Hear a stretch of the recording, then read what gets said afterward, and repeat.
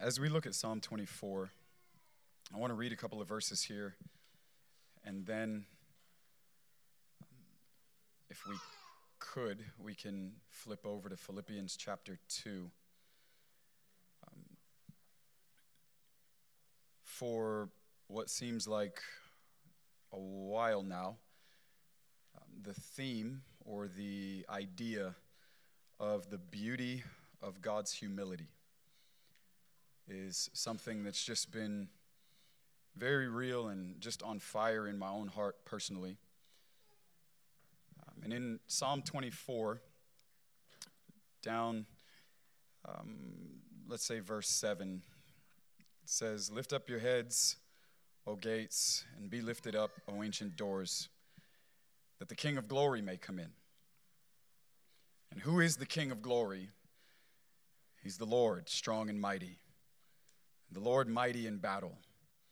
Lift up your heads, O gates, and lift them up, O ancient doors, that the King of glory may come in. Who is this King of glory? The Lord of hosts. He is the King of glory. I would submit and suggest to the house that the Lord is desiring to come in and increase in a fresh way. And for that, just for a few moments, however long, I would like to consider the beauty of God's humility. And then coming towards whatever would be a close, I guess you can't open and pray for unusual and then expect things to go usual. It's like, oh. The beauty of God's humility. If we're not careful, the world system, the discipleship agenda of the age that we're in, it conditions us to despise attributes that are incomprehensible in beauty about who God is. If we're not aware, then the world actually trains us to mock and criticize and belittle the very characteristics or the qualities that make God extraordinarily beautiful. And that's even in a limited way to attempt to communicate. Because the idea of God's beauty, right, you have this Isaiah 53 verse 2 passage when he's prophesying about the suffering servant. And in Isaiah 53, he mentions several things to give a description of the one that would come. It's from 52:13 to 53:12.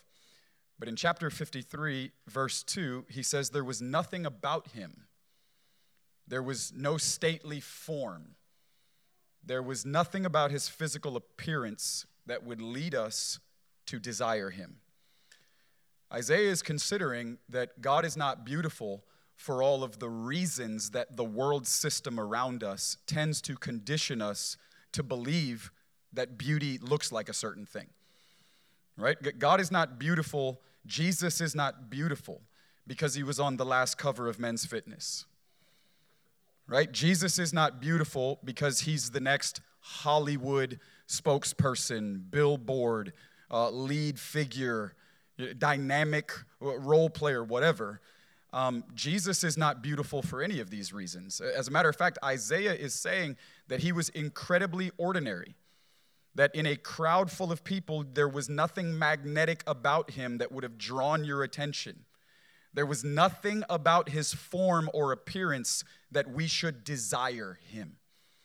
And so if we're not careful, then our hearts end up getting conditioned by the world, its system, and the discipleship agenda through the sway or the current of the world, the pattern of this age. And if we're not aware, then we end up falling in line with what they tell us is supposed to be beautiful, and we actually get discipled to despise some of the very attributes that make God himself extraordinarily beautiful. Right? So, who is this King of glory? I would tell you today that God is humble. right? And even a statement like that, we don't have the necessary appreciation for it because in many instances, the world around us is creating a way or a pattern that actually belittles, it mocks, it criticizes things that have been humbled. Right? When we consider something that's been humbled, we consider the world's definition.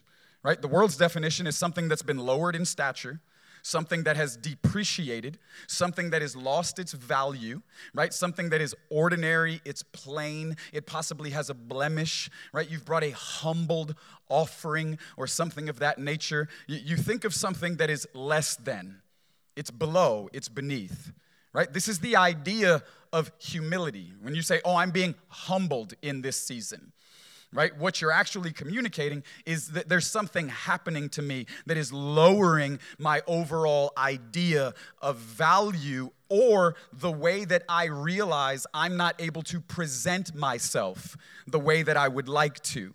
The idea that I've formed about who I want to be, I'm not able to project that. I'm being humbled. Life is humbling me. It's breaking me down. It's belittling me. I'm being crushed through a process, right? This is the worldly association with being humbled. But when I say that God is humble, what I am not saying is that he is depreciating in value. When I say that God is humble, what I am not saying is that he is being lowered in stature. This is not at all what I'm saying. And this is what I mean by if we're not aware of the discipleship agenda that has been launched in the world, the spirit of the age, then we very easily gain traction or get our bearings with certain definitions with the world rather than with what God has revealed of himself and the beauty and the power of the scriptures. Right? Isaiah is telling us that God has made ordinary extraordinarily beautiful. But how many of us have a magnetic pull towards ordinary? In fact, we despise ordinary. Ordinary is something we long to escape.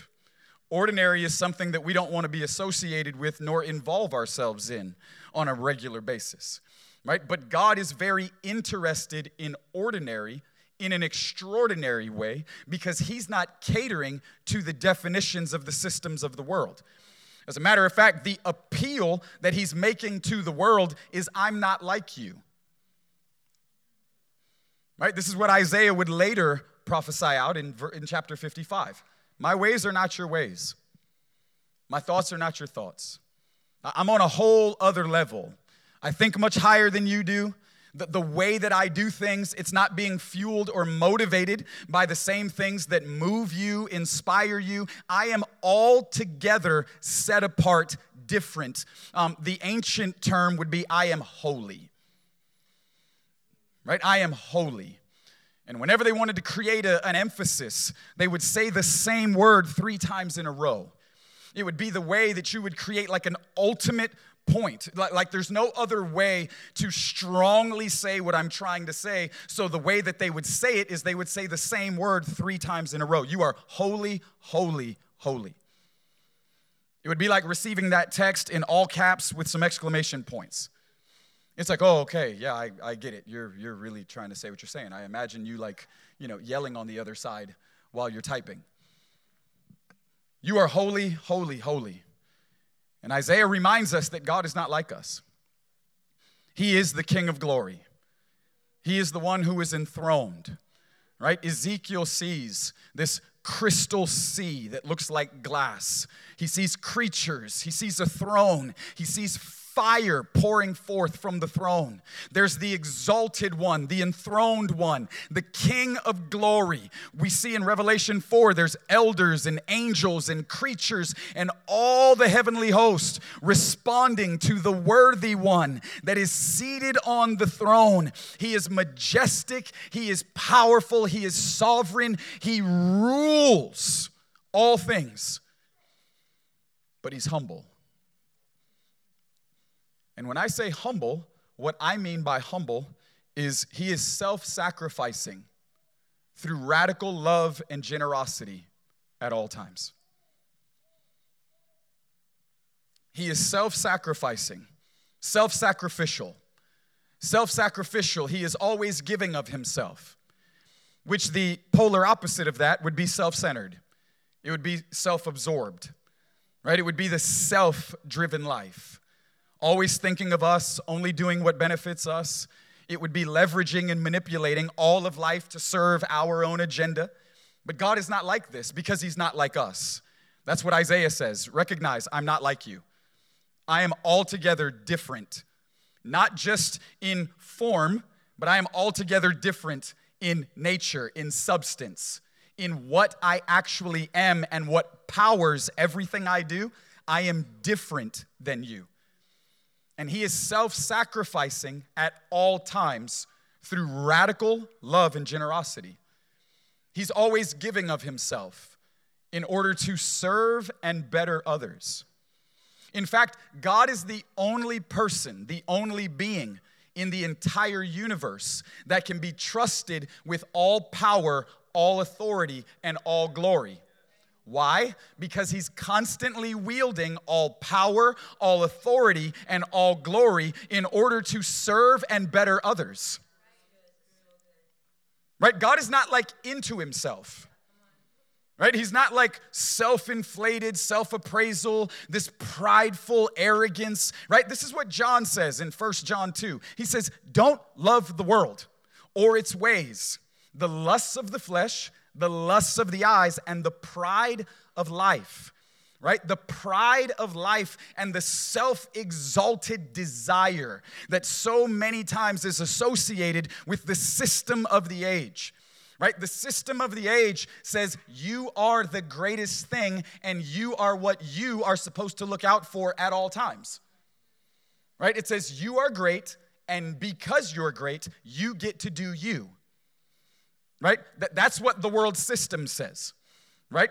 God says, I know I'm great, and because I'm great, I'm going to give myself to you. And in a self-sacrificing way, I am always going to give of myself with the desire that what I reveal of myself, what I give of myself, what I disclose to you of what I am and who I am, it's actually with the agenda to serve you and not me. Because God is eternal, which means what he is, he is. Right? Now this may sound like super fundamental, but in Revelation 1, right, when Jesus presents himself to John, he says, I am the one who is, who was, and who is to come. Well, we all realize that's not proper English. You wouldn't say that, right? But he is the one who is, which means what he is, he is. Jesus told them, before Abraham, I am. I am, meaning I am what I am. And in fact, he's very secure and very satisfied with what he is. But very much so. Very secure, meaning if you're very secure, that would imply that you're not insecure, right? Because insecure, if we just want to read a real-time definition, insecure would be subjected to fears, doubts, not self-confident or self-assured. It would be uneasy. It would be anxious. It would be exposed or liable to risk, loss, or danger. It would be not firmly or reliably placed or fastened.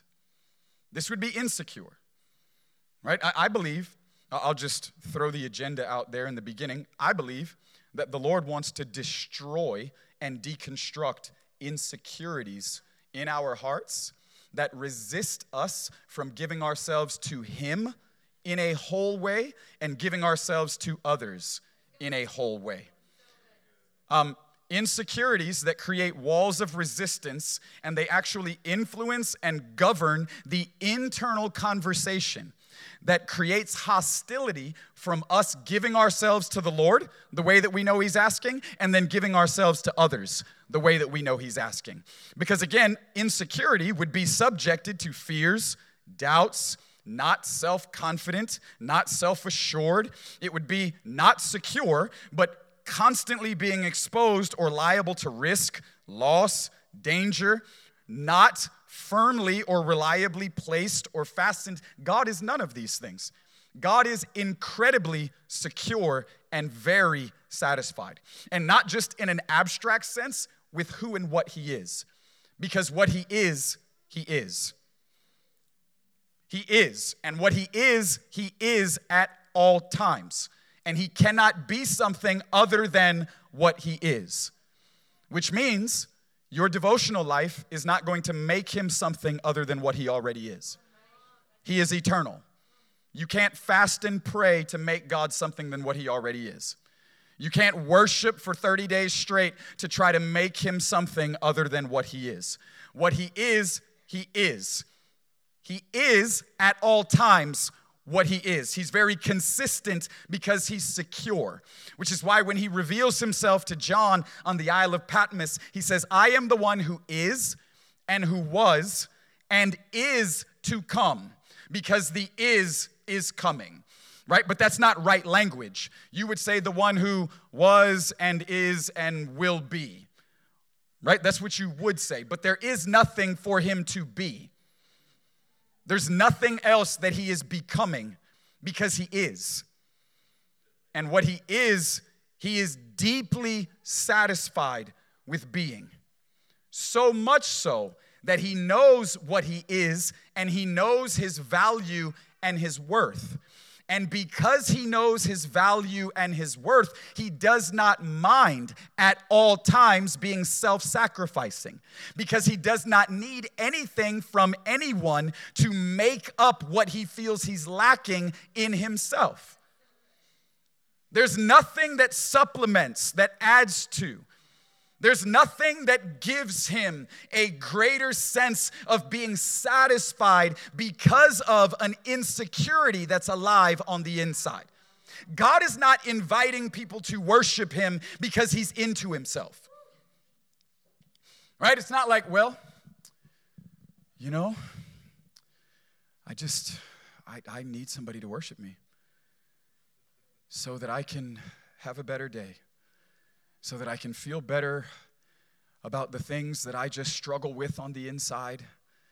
You know, I need people's adoration. I need their attention. I need people to adore me because it makes up for what I know I'm lacking in myself. God is not lacking. Right? Again, he's satisfied. He's secure, which implies he's not insecure. If he were insecure, then possibly the conversation would require him needing certain things in order to fill in the gaps where he knows that there are broken spaces or places on the inside. It would require a certain activity or ingredient to make up for what he knows is missing, but there is nothing missing. And so I would suggest to you that even in the invitation to worship, that God is not ultimately the one that is being served. Because even when you're worshiping him, he's not changing. Because he is eternal, he is unchanging, he is forever what he is. So then through the invitation to worship, who is the one that is being changed? He invites us to worship because he recognizes that through worship, he's not going to be the one that's changed, but through worship, he can accomplish his agenda, which is to serve and better others. And so in the invitation to worship, it is God's goal to lift up and exalt and transform and make you more like what he's given you to see of himself. It would sound in a simple way like this: I'm going to let you see me because I know that it's actually the best thing I can do for you. Who says this? Jesus does. In Matthew 11:28, he says, "Come to me, all of you who are weary, all of you who are burdened, all of you who are tired, you're frustrated, trying to do it your own way and figure things out." He says, "Come to me." He says, "Come to me, take my yoke upon you. My yoke is easy, my burden is light." He says, "Learn from me." Why? Because I'm gentle and I'm humble. Jesus is the only one that can say he's humble and have it actually be true. Right? Who walks around talking about how humble they are? Who does that? Right? Like you would think to yourself, like, did he really just say that? Like, come to me. You need to learn from me because I'm humble. Right? And I'm humble enough to tell you that the best thing that could possibly happen to you is that I would let you see me more and that you'd be able to look at me and learn from me because I realize I'm the best thing that could happen to you, right? Because I'm humble. I'm humble enough to tell you, right? I'm humble enough to tell you that what's wrong with you is that you're not more like me. And so the best thing that could happen to you is that you would come to me and take my yoke on you, which is teaching, right? It's rabbinical language. They would put their yoke on their students. It would be their teaching. And the teaching would come upon their lives, and then they would align their lives, or they would bring their lives into harmony with the rabbi's teaching. Take my yoke on you and learn from me. You need to learn from me because I'm humble. I'm super humble. God is the only one that can handle being worshiped for all time and not be changed by it. Think about this. He's the only thing in the universe and in eternity that can handle 24/7 attention, adoration, the ascribing of worth and value, the giving over of people's affections in a continual way. He's the only thing in the universe that can handle being worshiped at all times and have it not actually change what he is. Man, some of us can't get like a few extra followers on whatever page you've got. And like you can't even like come through the double doors anymore, right? Because like I'm it, you know what I'm saying? Like I've got 100 more subscribers, bro. How many, like, I checked your page, you know what I'm saying? Like we can't get a few extra likes, you know what I mean? Without all of a sudden, that's because we weren't made with the capacity to be worshiped. We weren't made with the capacity to handle 24/7 adoration, the pouring forth of affection, the ascribing of glory and value. We weren't made this way. Right? We can't handle it in a minimal way without being absolutely reconfigured. Because it's the pride of life. It's the lust of the flesh and the lust of the eyes and the pride of life. But God is not this way. He is so secure that he knows the best thing that he could do is give of himself. And he chooses to. He gives of himself. And I would suggest that it's one of the primary reasons that this age as we know it was even formed, is because God longs to be known. He longs to be known. But he also has gone to extraordinary lengths to reveal of himself what he wants others to know. And I would suggest it's one of the primary reasons that this age has been put together, so that God could reveal himself in the person of Jesus. That's number one. Right? Then we understand in a sub-point of number one would be so that through the person of Jesus, he could give a ultimate revelation of who he is to others. Because we use all of these verses that describe power and glory and majesty, but God is humble. And he went to very great lengths in order to set the proper stage to reveal to others just how humble he actually is. Time, creation, powers, and people. God subjected himself to all of that. To time, the God who is eternal has entered into the timeline of history. And he's done it in such an extraordinary way that it cuts the timeline of history into two parts, right? We have before God came and after, right? Even the unbelieving world recognizes two parts of the timeline, because God coming and revealing himself as a man in the person of Jesus is that epic and ultimate of an event. God has come as a man. You're telling me that this uncreated, all-powerful, majestic in every possible way God is going to come to the earth. And he's not just going to come to the earth, but he's going to come in the most humble way. He's going to come as the embryo in the womb of a woman. Have you lost your mind? This all-powerful God is going to subject himself. He is going to be humble enough. The psalmist writes, God humbles himself to step down and gaze upon the things in the heavens.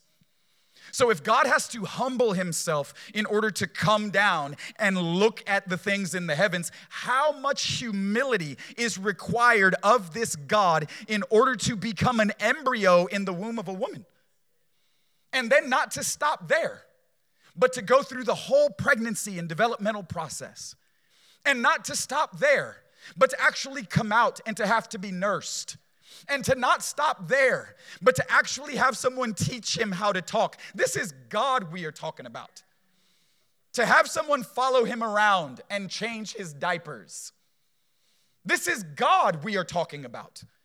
And for almost 30 years, we get no glimpse of this extraordinary God that has given himself to the beauty of what the rest of us call ordinary. We get one glimpse at bar mitzvah age. Didn't you know that I had to be about my Father's business? And then he's gone again, back into the ordinary, unseen, behind the scenes, day-to-day life.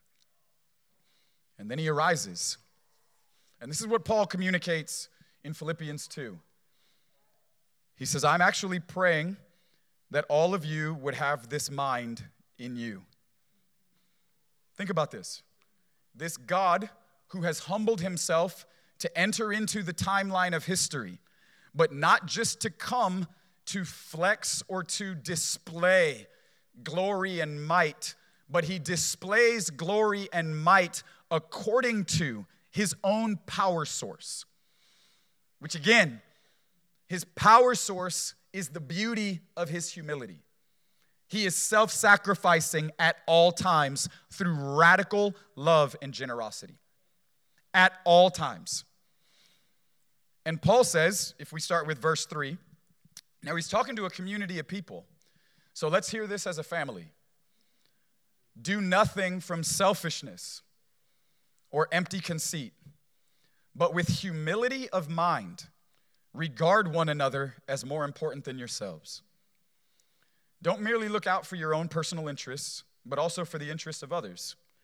And have this attitude in yourselves, which was also in Christ Jesus, who, although he existed in the form of God, did not regard equality with God a thing to be grasped. So the heavenly man left the heavens to come and enter into the timeline of history. And he lowered himself. He didn't consider equality with God something to be grasped, but he lowered himself and he emptied himself, taking the form of a bondservant and being made in the likeness of men. God is humble enough to enter into the human story as one of the humans himself.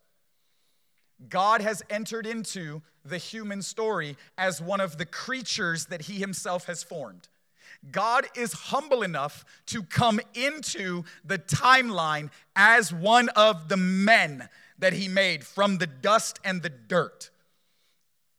But that's not enough. And being found in appearance as a man, he then too humbled himself. So he has to humble himself to gaze into the heavens. So that's not low enough. So he humbles himself to come into the human timeline. But that's not enough. He comes into the human timeline as one of the creatures that he himself has made. He has formed them and given life to them. He is readying these creatures to be the compatible companion for his son. And he himself has joined himself to serve these creatures by becoming one of them himself. And that's not enough. Even as one of these creatures, he is looking for a lower place to serve. This is mind-boggling. He humbled himself as one of the creatures, as if becoming one of them was not lowly enough. He humbled himself by becoming obedient to the point of death, even death on a cross. Not just to die, that would be humiliating enough for God. We're talking about the uncreated, all-powerful, eternal, and majestic in every way God, walking the earth as one of the creatures, as if it wouldn't be humiliating enough for this God to die, period. He is choosing the lowest possible way that he could serve through suffering, even in the type of death that he is choosing to die.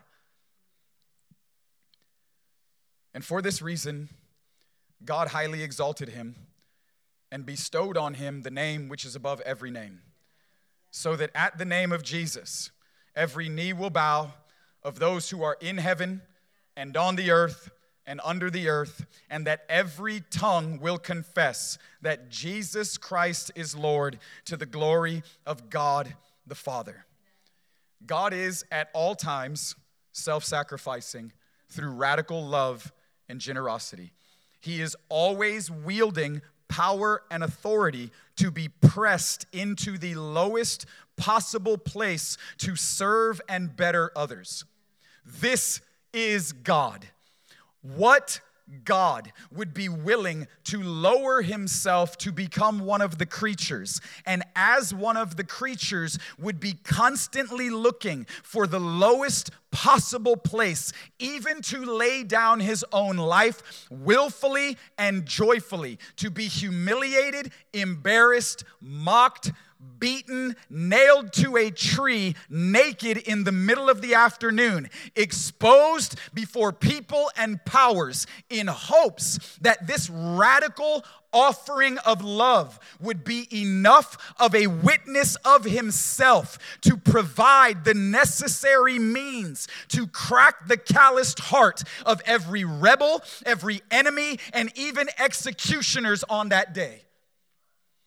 What God would be willing to give of himself and to sacrifice of himself in such an abundant way without any type of actual guarantee?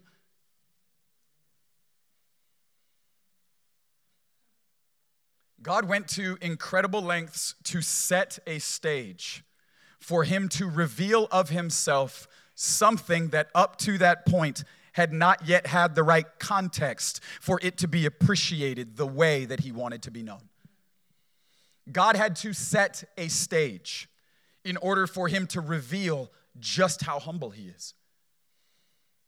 And I would suggest it's one of the reasons time, creation, people, and powers even exist. In a fundamental way, so that God could reveal himself as a man and then reveal in time and creation to powers and people just exactly who he is. But it required a certain process. It required a specific context. He had to have the right setting to put on display just how humble he actually is. I'm going to show you how humble I am.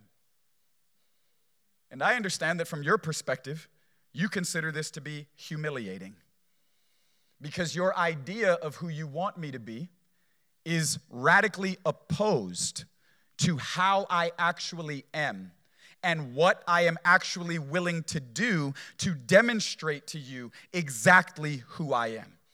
This is humiliating. You're telling me that my God, the Savior of the world, this uncreated, eternal, all-powerful God, is hanging on a tree, nailed to a piece of wood, naked, being spat on, being criticized, being mocked, being ridiculed, abandoned, and left for dead. This is who God is? Well, that's humiliating to me with my idea of who I would want God to be. But God is secure.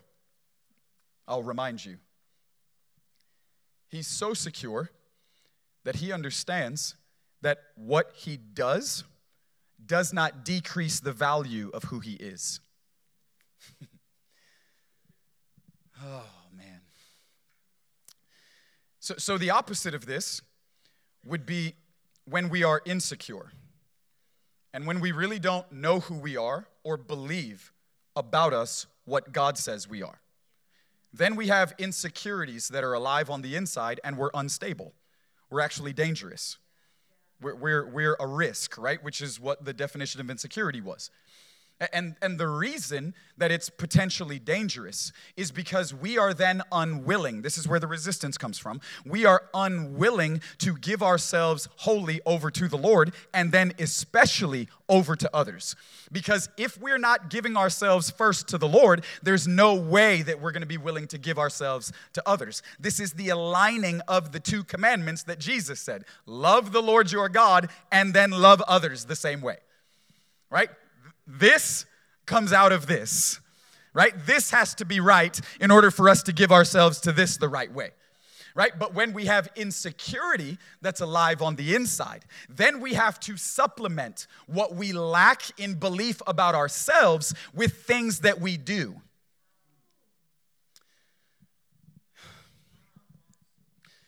Right? So in John 13, Jesus has a few days left. He's about to hand himself over to the process. We know this because in John 13, 1 through 5, it starts by saying Jesus knows that his day is drawing close. The last moments of him as a free man. And by a free man, I don't mean against his own will. I delight to do my Father's will. No man takes my life from me. I lay it down on my own accord. For the joy set before him, he endured the cross, all the scorning of its shame. He delighted in fulfilling the will or the agenda of his Father, right? So in John 13, when it opens, he knows that there's a few days left. It says he knows where he came from. He knows that his Father's given him all power. He knows where he's going back to. He knows that he's responsible for particular people because it says, and those that were given to him, he was faithful and loved them until the end. And then it says, and the devil, already having put it into the heart of Judas Iscariot to betray Jesus, right? So Jesus is present, giving himself to others, loving in an ongoing, self-sacrificing, radically generous way. And in the midst of him living this way, in an ongoing way, there's one among them who is still given over to the voice of the enemy. This is kind of hard to digest. But it lets me know, right, that you can be the best possible friend. You can love people well. You can give yourself in a sacrificial way. You can be radically generous. You can always seek to serve God's purposes, to serve and better others according to God's agenda. You can fully give yourself over to this. And at times, there are still going to be people that for whatever reason open up their hearts to the voice and the influence of the wicked one. And people sell you out, and they betray you, and they talk about you, and they criticize you, they mock you, they reject you, they exile you. Right? But if Jesus' life was set up to include such a person, if the Father did not preserve the life of his Son from the inclusion of this type of person, right? And I know all of our worldly, organizational, gurus and master megaminds for teams and business and things of that nature, that they would suggest to you, you have to, if we put it into scriptural terms, you have to identify a Judas early so that you can get him before he gets you, right? Or so that you can get rid of him before he gets you. Because the idea is him getting you is a negative thing. But him getting Jesus was the thing that actually facilitated the process of the Father's agenda for his own Son, because Judas puts Jesus on the cross and not John. Right? Everybody wants John. He's faithful. He knows about his own life. I'm the one that Jesus loves. Right? He writes it 5 times in his own gospel.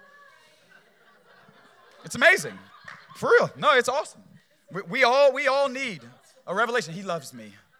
He loves me. Right? He says it 5 times about himself. I am the disciple that Jesus loved. I mean, bro, you're writing about yourself. He's loyal to the end. He puts his head on Jesus' chest. Out of the 12, he's the one at the cross. But John doesn't put Jesus into process the way that Judas does. And Jesus is there, and Judas is in the midst of them, and he knows that his days are coming to a close. He knows he has all power because he knows who he is and he knows whose he is. Right? This is what makes us powerful, when we know whose we are and we know who we are. He knows he's come from his Father, that his Father's given him all power and authority, and that he's going back to the same place. Right? We would call this security. Right? Which, again, is the opposite of insecurity. And Jesus is secure. And because he's secure, verse 4 and 5 tell us that he gets up from the table. Now, again, you have to set the stage. He gets up from the table and he unclothes himself. Because it's not until you strip it all down that it reveals what actually makes it shine.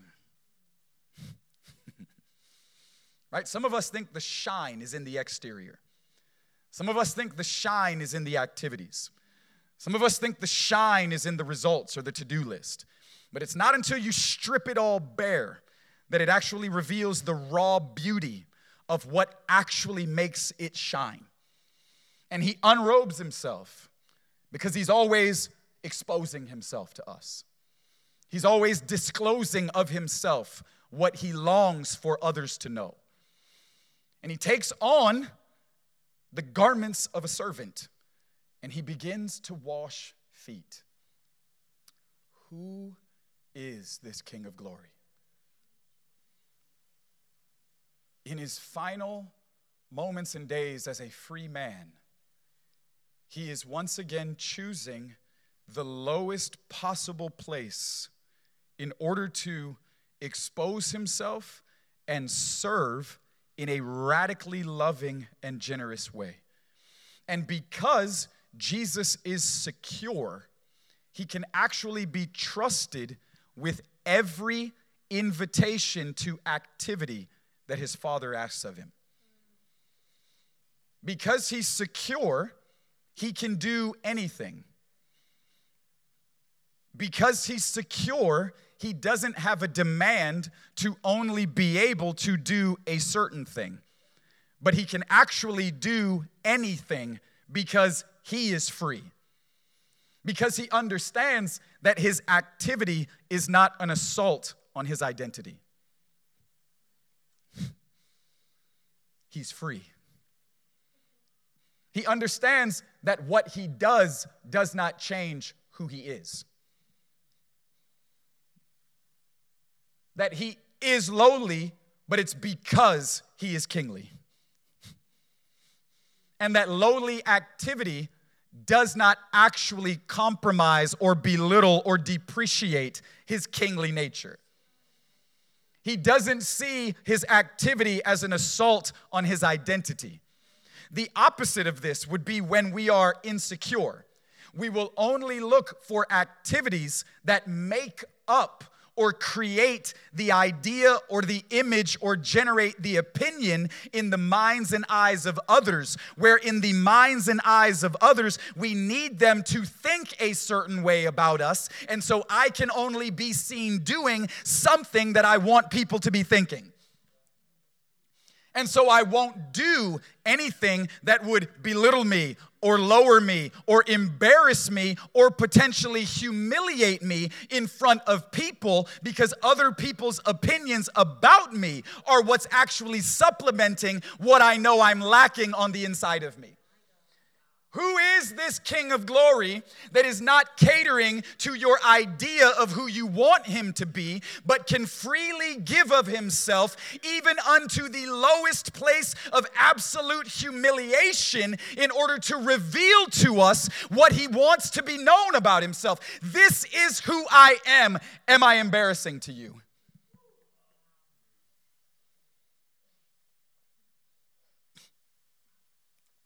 Am I embarrassing to you? If I am, it's because I'm not like you. And the reason that this is embarrassing to you is because you're not like me. He's the goal. He's the pattern. Our lives are being conformed into the image of Jesus. And so for the idea of the image of Jesus, we have to actually look deeply into the person of Jesus and let what we see in the person of Jesus draw us and pull us and invite us into what it is that God is actually making available to us. Because He's the pattern, and because He is the pattern, when we behold Him, when we worship Him, God provides the power for our Passover. He grants us provision for our Exodus. Gazing into the humility of God provides all of the power necessary to deconstruct all of the insecurities that may be alive on the inside, which are hostile towards the idea that God is actually like this. Because I don't want to be like this. I don't want to believe that God is like this. Because if God is like this, then His goal is to make me more like this, and everything in me is radically opposed to being like this. Because that's embarrassing. And it's humiliating. But Jesus is free. And so He can serve others in whatever way His Father asks Him for. He can radically give of Himself in an ongoing, loving, and generous way because He's free. And He's not just free to do it for buddies, but buddies and betrayers, friends and foes. God hangs in the middle of the afternoon in hopes that the revelation He gives of Himself would be enough to provide a witness to enemies, rebels, hostiles, and executioners. This is who I am. And I love you enough to set the right stage, to give an ultimate demonstration of who I actually am. This is who I am. And I'm humble enough to be humiliated, to be mocked, to be criticized, to be belittled, to have all of your ideas about who you assumed I was, who you wanted me to be. Again, I'm not like you, and I'm not trying to be more like you. In fact, you are not the goal, and that's what makes it good news. It's good news because God is the goal. And that's why it's good news, because He's the goal. And He's humble enough in order to go to the lowest possible place to serve and better others.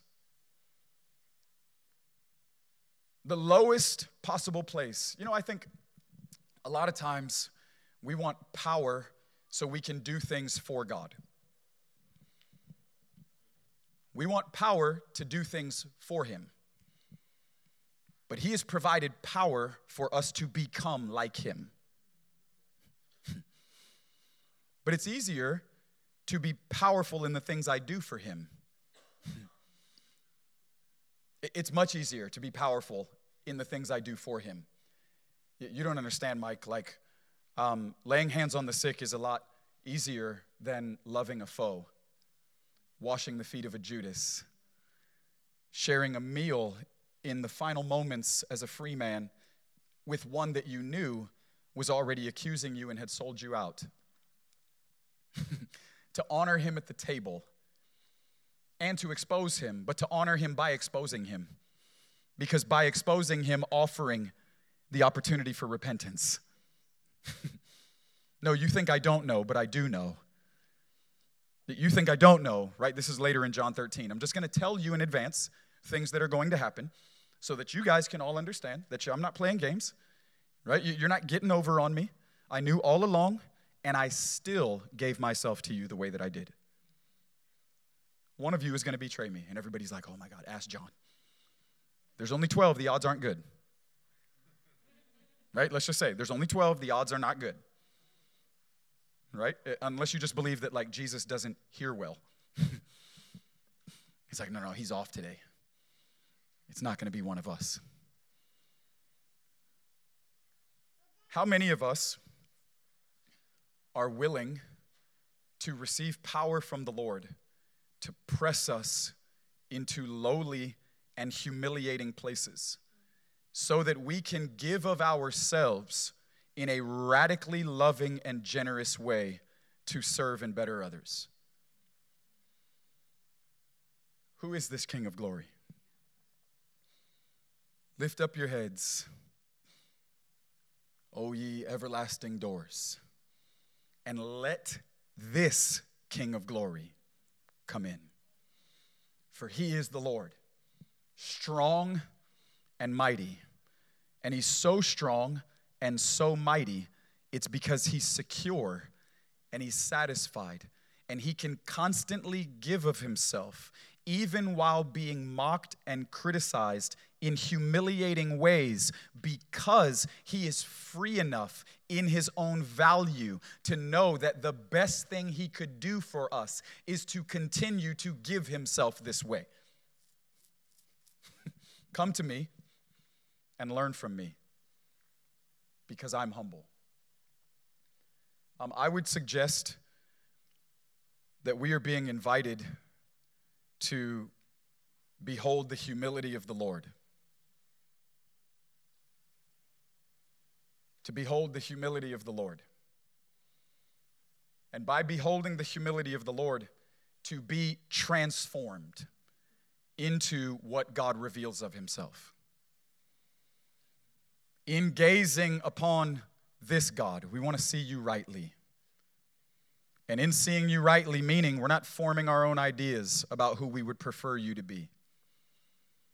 We're not creating our own opinions and making you more like us so that we can be satisfied with you. No. We want to see you rightly. Because God knows the best thing that could happen to you is for him to reveal himself to you. He's humble enough to know that. The best possible thing that I could do for you is to let you see me again. Right? And I get it. At times on our journey, we reach these places where we have these assumptions about God that need to be corrected. Right? We form these opinions. We have these ideas. Have you ever said something to yourself like, man, God, like, what I'm going through, I thought you would have done this. That's an assumption. It's an idea. It's an opinion about who God is, and based off of your idea of who you thought he was, the way that you thought he would have involved himself, interacted with a circumstance, or intervened on your behalf. Right? That's what we're doing. Man, I thought that this is what you would have done. I thought that this is how you would have come through. I thought that you wouldn't have allowed that to go as long as it did. I thought, right, all of these things, they're assumptions. But how many times have you found that God is quick to rush in to correct and to satisfy our accusations against him?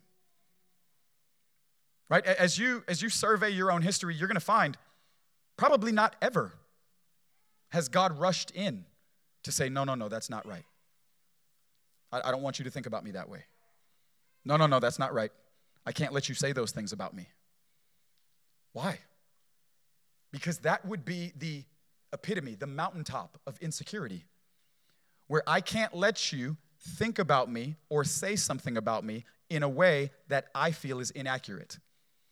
So I've got to rush in and fix every thought you have or every statement that you make because it bothers me more than it bothers you.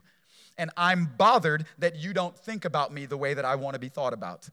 I'm moved and I'm bothered, and it creates tension in my heart and in my life, and it actually governs my whole quality of being when you think something about me that's not in alignment with the way that I want to be thought about, and so I have to fix it. That would be the mountaintop of insecurity. And as you look through the history, maybe even of your own life, or even the examples that we have in the scriptures, you do not find an example where God is moved by insecurity to say, whoa, hold on. Like, I know you're having a bad day and you said some things about me, but it's really bothering me. So I have to come in and fix it. You have Habakkuk like, God, where are you? The land is being devastated. I keep crying out injustice, injustice. I don't even feel like you hear me anymore. Right? Like you're nowhere to be found. It doesn't even seem like you care, that you're involved at all. And God answers him. And he says, look again. I'm actually the one that's initiating everything that you're afraid of. Well, that stinks. You have Job, right? Who never gets an explanation. He just gets a revelation of who God is. He even at one point says, I wish God were here. Because if he was, I'd put him on the stand. And I'd question him like a man to his face. And I would make him tell me what I did to deserve this. Right? You ever had a Job type season? Right? You don't have to lift your hand, I guess. I mean, everybody has been there. Right? Job is a picture of humanity. Right? Like when you read the book of Job, right? It's why it's dateless. It's timeless. Right? It's why Job isn't necessarily attached to a particular time frame, and theologians wrestle with when it actually happened. Job is the picture of the human condition and all of our hostility towards the idea of God's leadership and who he actually chooses to be as he reveals himself to us and interacts with circumstances in creation. And Job says, if you were here, I would make you tell me. You're not going to make God do nothing, first off. Like we'll just say that. And when God shows up, in chapter 38, he tells him, you asked for this. Now get up on your feet and ready yourself, because I'm going to question you like a man to your face. This isn't like somebody showing up that owes you money. You know what I mean? Like this is not what's happening. Like God comes in the storm. And he's like, you asked for this. But he doesn't give Job an explanation. He gives him a revelation of who he is. Because he understands he's not necessarily that messed up by all of our inaccurate assumptions about who he is. Because he's secure. He knows his value. He knows his worth. And because he knows his value and his worth, he does not mind consistently, persistently revealing himself to you in the way that he wants to be known. And in what he reveals about himself, it corrects all of our incorrect assumptions about who we wanted him to be or who we thought he was.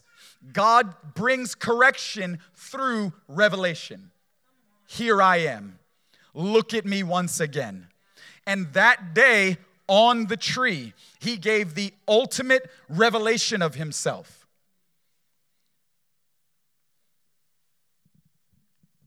And it is very challenging to consider that God is willing to be humiliated before people and powers in order to demonstrate love in a radically generous way. But are we? How many of us are utilizing everything that we know has been put on our lives in order to serve and better others according to the Father's agenda? How many of us are giving ourselves with real power to be pressed into the lowest places among us, constantly searching for lowly opportunities to reveal the glory and the humility of the beauty of God? How many of us long for power to be pushed down instead of to be exalted high? And because he chose the lowest place, his Father exalted him to the highest place. Those who humble themselves before the mighty hand of God, he will exalt them and lift them up. Who is this King of glory?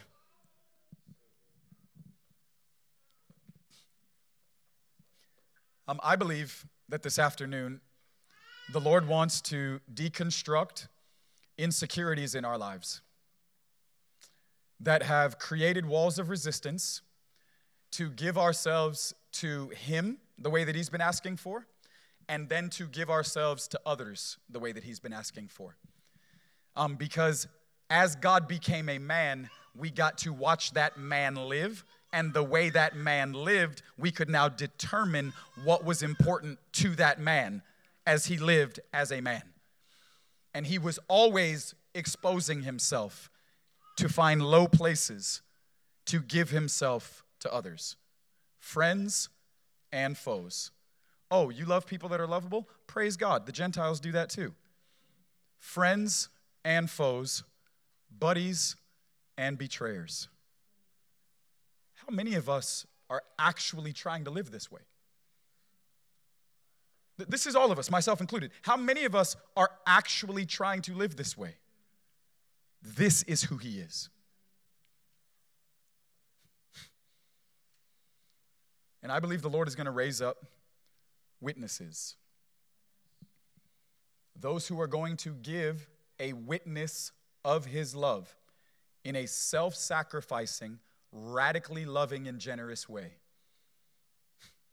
By receiving power to be freed from the pattern of this age and to be pressed into lowly places.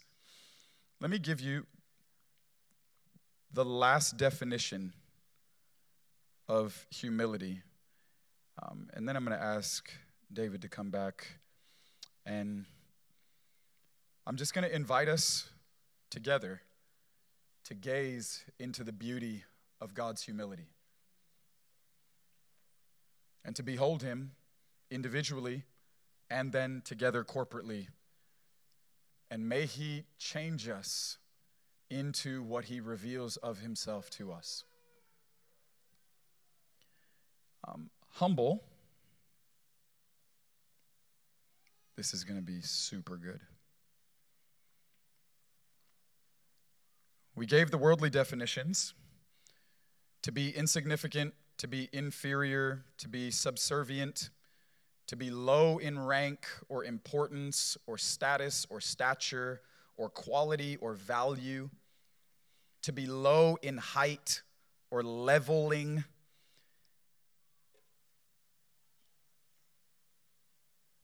But humbled is to destroy the independence of something, to destroy the power or the will of something. Come to me and learn from me, because I'm humble. I delight to do my Father's will. My own will has been absolutely destroyed. I'm not all-powerful because I'm independent. I'm all-powerful because I'm surrendered and I'm subservient in joy to my Father's agenda. I have no will or priority of my own. I freely and joyfully find my food. I have food that you know not of, to do the will of the one who sent me. Jesus finds his nourishment and his sense of satisfaction by giving himself to his Father's agenda in the constant direction of others. To be humbled by the Lord would be to have our independence broken. It would be to have the power of our own will destroyed. May he humble us to where we can joyfully be subservient to him.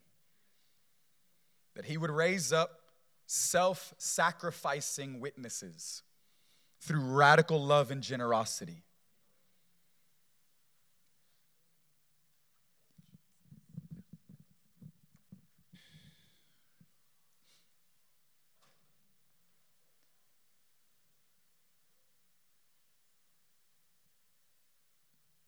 Holy Spirit, we ask you to help us to see the beauty of this man.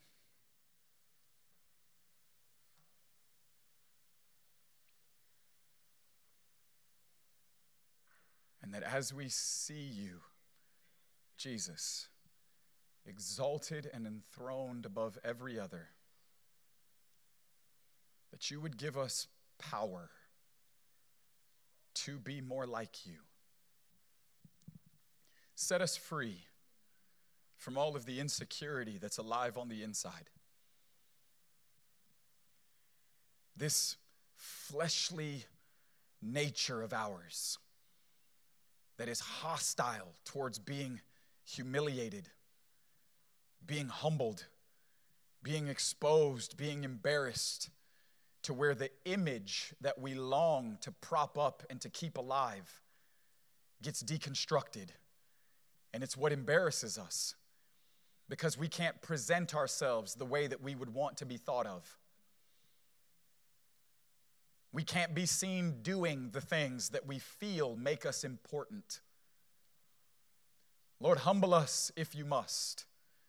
And I pray, touch deep on the inside what is powering this conversation.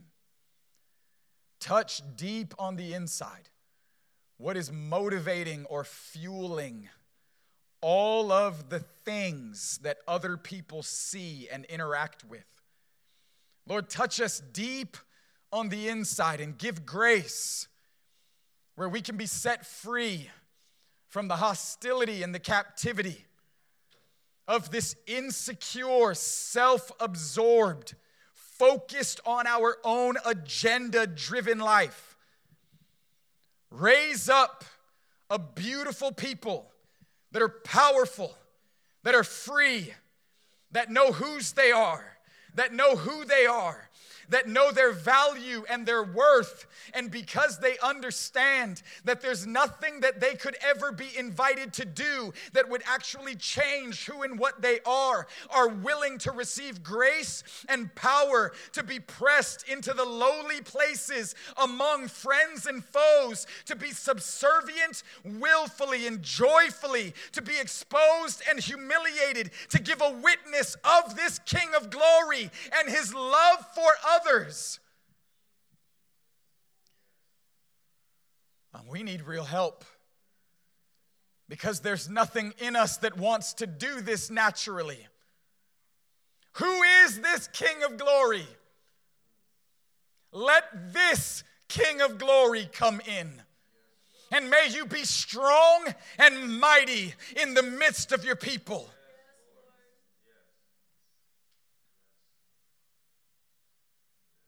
I'm asking you, Lord, to touch us deeply and set us free. Set us free. We want to give ourselves to you, and then set us free to give ourselves to others. Give grace, Lord.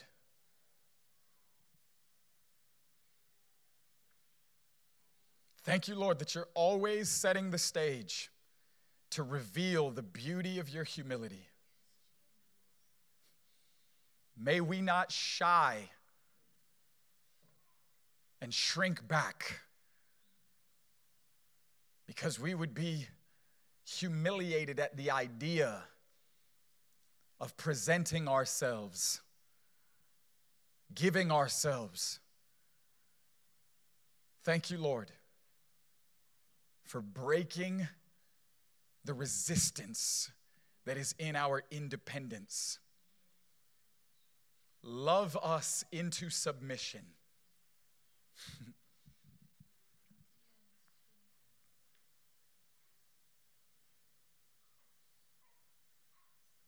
And I thank you, Lord, that there's nothing greater that cracks the calloused hostility in our hearts than once again being privileged to gaze upon the beauty of your humility. May your humility destroy every ounce of insecurity, where we can give ourselves with radical abandon. We are yours, and it's because you are ours.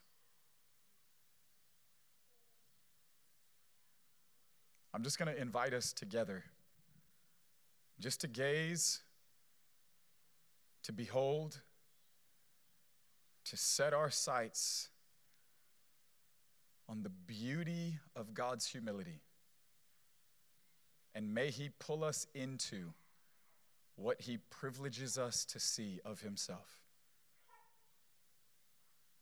Come in, King of glory. Come in, King of glory. Come in